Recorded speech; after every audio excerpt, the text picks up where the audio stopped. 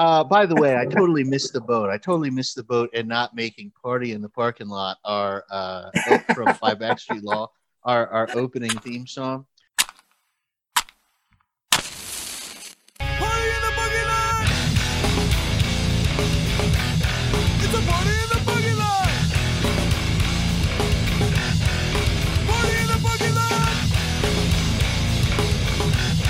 It's a party in the boogie line! Matt and Ethan review music.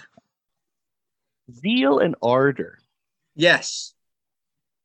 Listeners, we talked about Zeal and Ardor. How this is probably going to go is the episode where we talked about, Matt and I talked about Zeal and Ardor will probably go before you listen to this episode. Otherwise, the context is kind of all fucked up.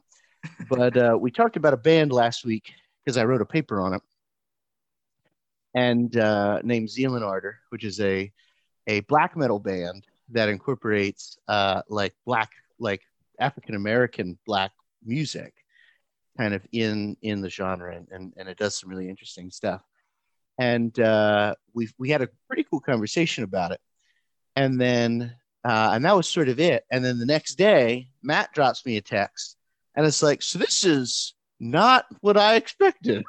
and Not at all. and I was like, oh, I didn't know you were going to listen to it. That's cool.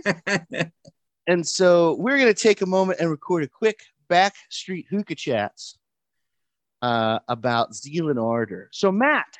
Yes. Zeal and Ardor, what did you think? Well, whenever you think of, black metal, you think of like Swedish death metal, right? You think of like a bunch of guttural noise, right? Yeah. My band just played a show last weekend. It was a benefit show for a local musician who passed away. He had cancer. He was a couple of years younger than me. He played bass, and he was pretty well liked and well respected and well known in the community. He was involved in a lot of bands that were original bands, right? Not sellout bands like my band, but like original bands. And they all do either hardcore, which is like slowed down and aggressive punk, right? Or like death metal, which is the my perception of death metal, which is grunting and howling, and you can't really understand them, and they sound really angry about something, and you can't really figure out why. They're all wearing black, they all, nobody moves on stage. They look very solemn. This is stuff that I like. Yeah, they're not in my, and for me, like my style of music is Iron Maiden and Judas Priest, and like if you've ever seen an Iron Maiden show, it is not that at all. Nope. I mean, there's a lot of connotations with spiritualism and the devil music and Iron Maidens. There's iconography. They got Number of the Beast and things like that. Mm-hmm. But it's all theatrical. It's very theatrical. Whereas like your typical death metal band isn't as theatrical in nature. They're a lot more somber, a lot more serious, and they don't really bring a lot of artistic. They don't use a lot of color, everything's black and white, very, depressing. And with Zeal and Ardor, like the first thing I noticed whenever I punched them up was like their YouTube videos are not the typical, sad, foreboding, black and white, like Marilyn Manson style, and even though they're chanting about Satan, right? Mm-hmm. they have a very cinematically, they have a very good approach. Everything looks beautiful, right? Yeah. And instrumentally, you would expect it to just be a bunch of screeching and howling and noise, and it's anything but. With all the this, for lack of a better term, slave chants. Right. Yeah. They're traditional African American. Well, I'm sure that they're not, the original songs the way they were written, but they're written in the style of like those style, right? Those old African American slave chants, right? Now that these are glorifying the Dark One, but the way that they're done, they're very musical. The vocals are very intelligent. They're very coherent, and they make a lot of sense in terms of, continuing a storyline or driving home a point. It's not at all what I expect from the death metal scene. And I was very pleasantly surprised with it. I can't see no devil in the field, just many trees and poplars, many seeds. I can't see no devil in the fields. Come on down, come on down. I can't see no devil in the fields, just many trees and poplars, many seeds. Come on down, come on down, come on down, come on down. I've been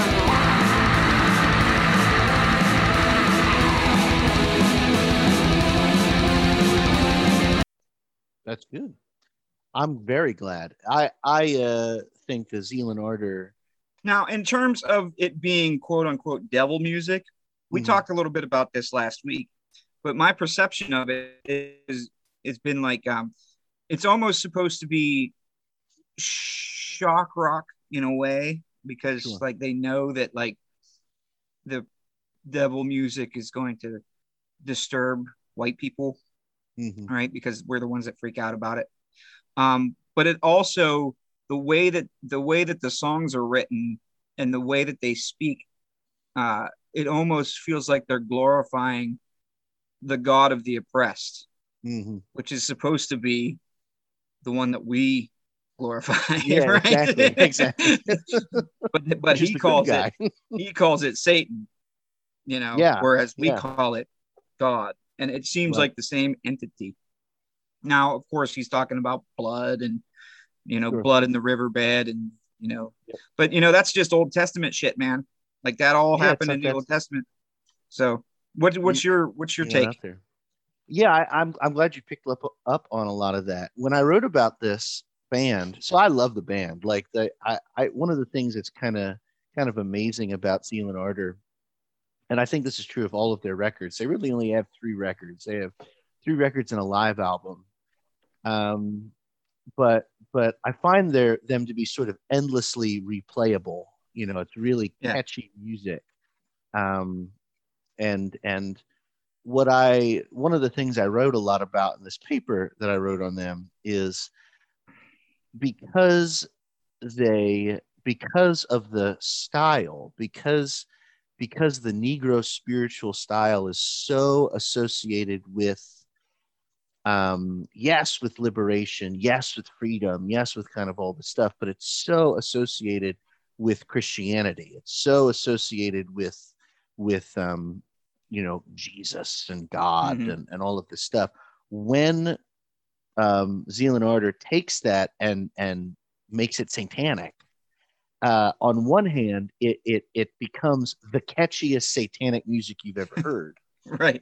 Which is And it really does have a good hook, It really does. It really does have it a good really does. musicality to it. Blood in the River, which is one of my favorite Yeah. songs.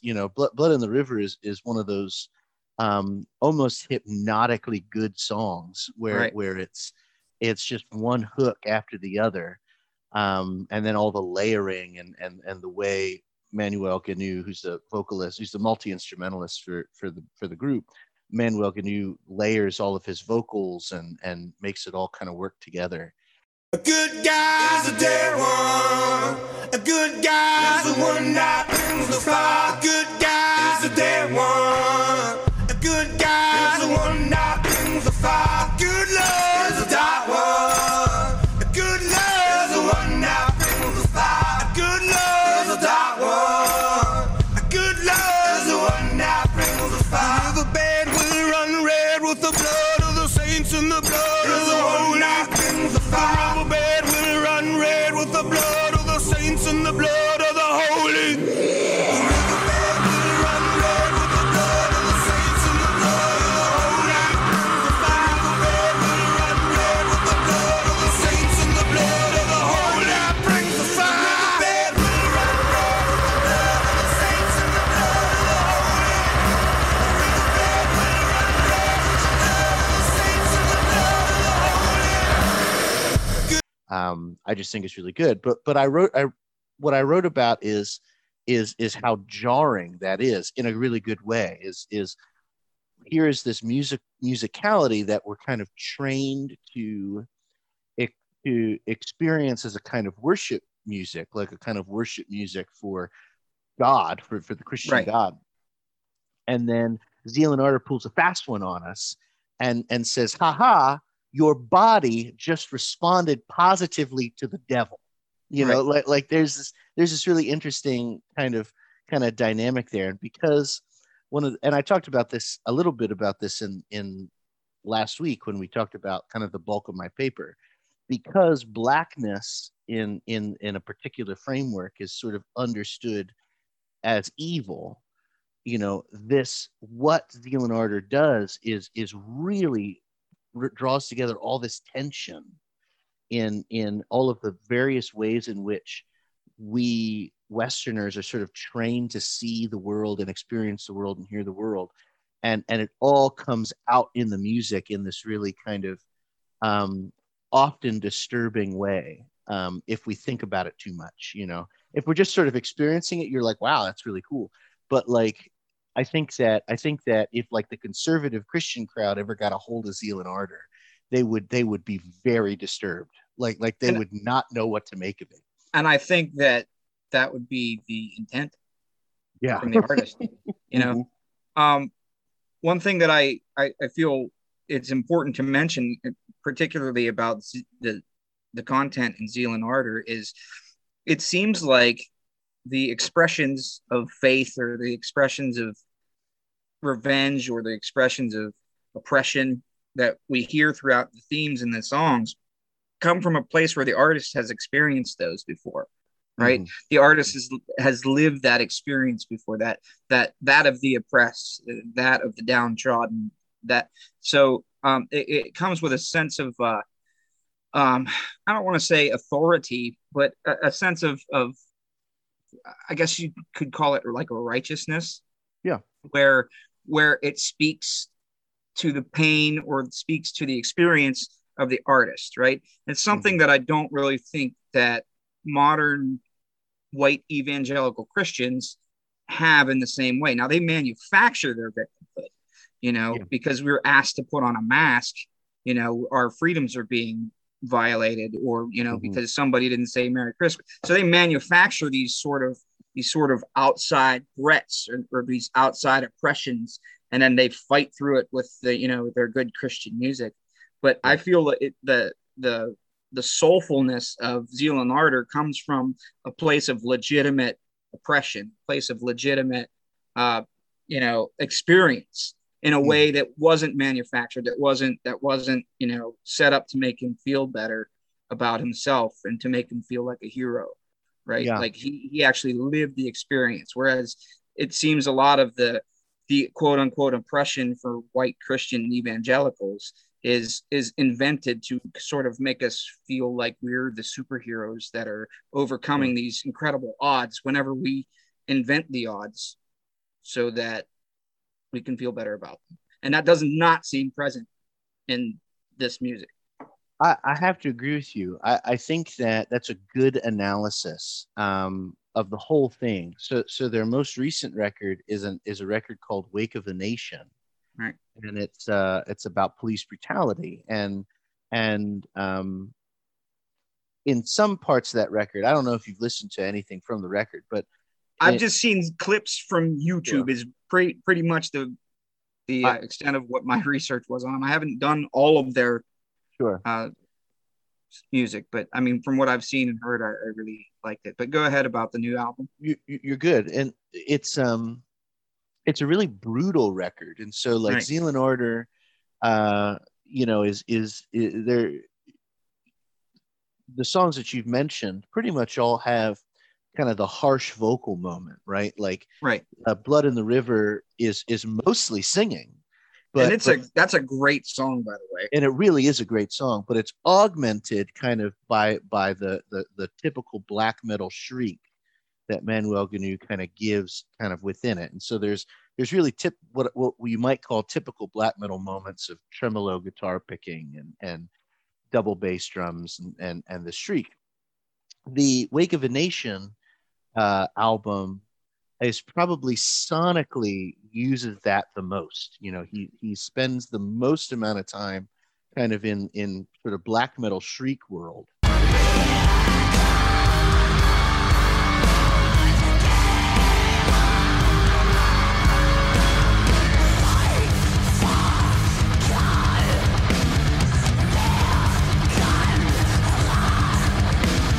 Right. And with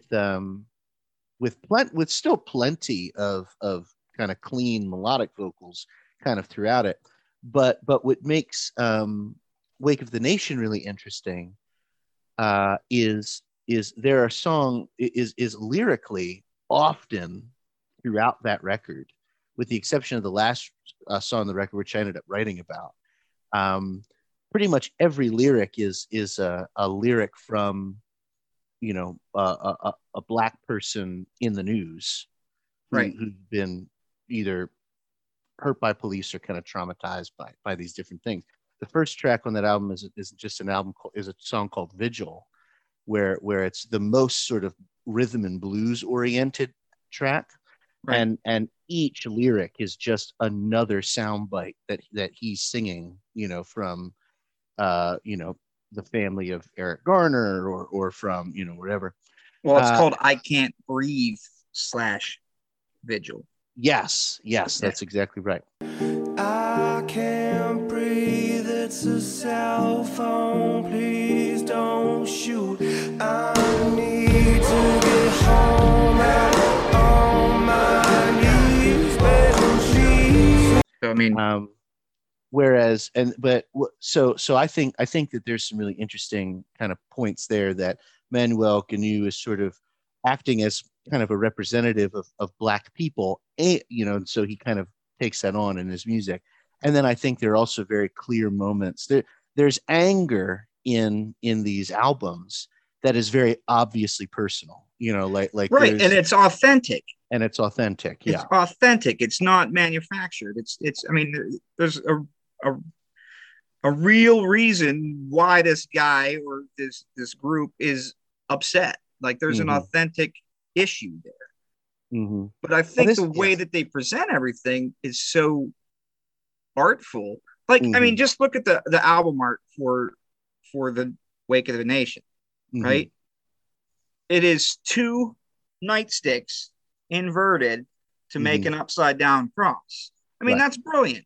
Now you see lots of death metal, you know, pictures of, you know, demonic entities like tearing people apart, or Cannibal Corpse where there's like a disemboweled woman and she's crucified or something, you know. But it's really gothic, and it's really just kind of gore porn, if you will. There's not a whole lot of legitimate context to it. Whereas I find Zealand Order, whenever they put something out there, it's poignant like that, and that's a simple thing. It's not a really complex image, but boy does it say a lot. Yeah. You know? And you're exactly right. Right. You're exactly right. The other piece to this that is interesting is they pull something that the X-Clan sort of does. It's not quite the same. So the X-Clan, when we talked about the X-Clan, we talked about how the X-Clan's To the East Blackwards is an Afro-futuristic album that it's sort of, from a genre perspective, it presents this sort of alternative reality of black people as being these sort of interstellar beings. And Zealand Order is not an Afro-futuristic project, but many of their songs sort of do something like that, where they sort of present an alternative reality in which black folks turn to the devil for their freedom. Right. And so, and as a result, there are certain tracks on all of their records that kind of take on this really interesting life of their own. There's a track on the first record, the Devil Is Fine record. Well, the song "The Devil Is Fine" does that by itself, you know. And that's in no way black metal. No, it's not. That song itself is not at all like black metal. No, it's very much a call and response, Negro spiritual, you know. And the song is about a young slave being, introduced to the ways of the world. And part of the ways of the world is, let me tell you about the devil, let me tell you about Satan. Little one gotta heat my warning. Devil is kind. He coming early morning. Devil is fine. He go by man and neck. Devil is kind. Ooh, we're gonna go home to the flesh. Devil is fine. And the song is about this young slave in the end, having listened to the good news of Satan, taking up a knife to kill his master, to kill the white man. And the song's really ambiguous. Like, the song's ambiguous on whether or not he succeeds or not, because the last line of the song is the same as the first line. And so is there a new young person that now they have to talk to tell them? But what makes that album really interesting is each kind of singing track on that record seems to sort of be like that. The song right after that, I wrote about this song in my paper, is a song called In Ashes. Mm-hmm. And it's a short song, and it's got a lot of black metal in it, but it's really just like two lines. Burn the young boy, burn him good. Burn the young boy, burn him good. Wash the crimson stains from the field. Wash the crimson stains from the field. And the song, the song is either a lynching, black folks watching a lynching, or black folks participating in like a satanic sacrifice. Right. Or, and Manuel Ganu might say, or it's the same thing at once, because maybe that's it. Like, and it's really great because it's like, ooh, it's so ambiguous and you don't know what's going on. What is going on with these black folks? Like, what is happening in this record? Well, I think he's drawing a distinction, a parallel between the two acts, right? Mm-hmm. They're not fundamentally all that different. They're both kind of evil. They're both evil. And then Blood in the River, is about the death of God, and a good Lord is a dark one, which could mean two different things too. Like, it could mean a good Lord is a black guy, or the good Lord is the devil, or maybe it's the same thing, and oh man, it's so good. And that song, that track in particular, is the one that really makes me kind of invert the Christianity on it, to where it's not presented as the devil is evil. Sure. Right. If opposing the white man and opposing the oppressors is evil, then so be it. It seems to be what he says. Like, that is a god, or the devil is an entity of liberation in that song. Mm-hmm. And it's identical to what Christians have been singing about for 2,000 years. Yeah, definitely.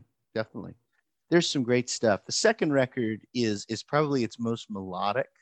Yeah. And it incorporates a lot of like gospel stuff and a lot of different things like that I think are really, really cool. There's a really great song. It's not a gospel style song, but there's a great song on Stranger Fruit, which is the second record, called Servants, which is just about a slave uprising. It's all what it's about. And the chorus is just, servants join us, and it's just Manuel Ganu getting really creepy. Like, servants join us. Servants join us. And they just run roughshod over everything. And I think that's something that makes for me the experience of sort of listening to Zealand Ardor really interesting, because on one hand it's so, like you said, so artful, and on the other hand it's hitting and this is my conclusion in some ways in my paper, it might be the first truly black metal band, right, because black metal as a genre seeks to transgress these boundaries and invert the order and do all of this stuff.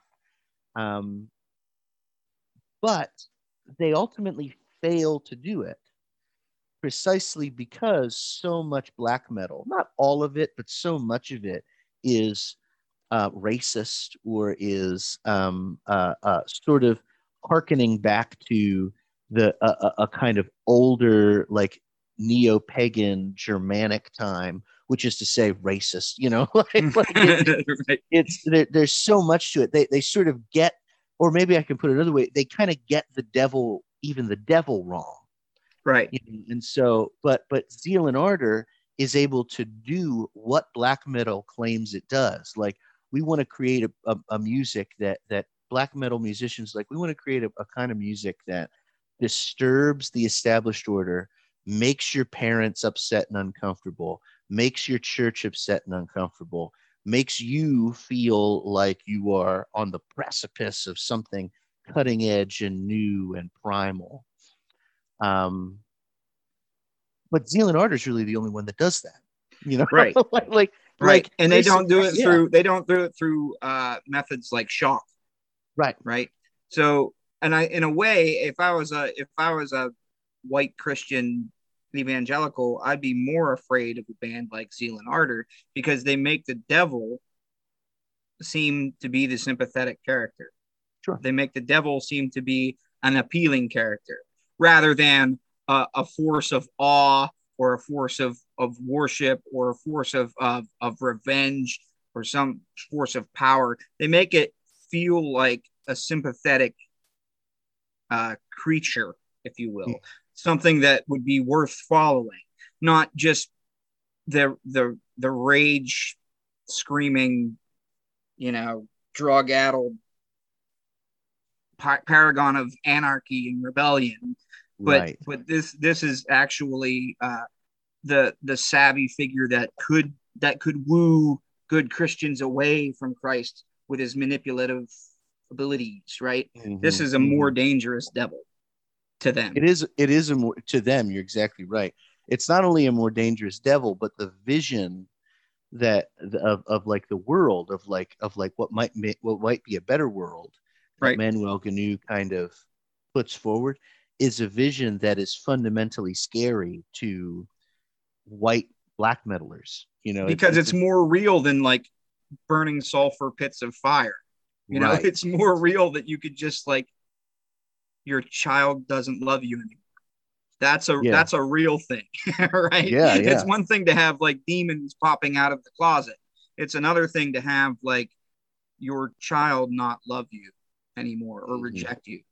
And this devil can do that. Exactly. There's a story that's happening in Christian World, Matt, where the Southern Baptist Convention is staging this, basically over the last year, staging this crazy war against critical race theory, which is, it's just the next, we don't like PC culture, we don't like cancel culture, we don't like critical race. It's the next thing like that.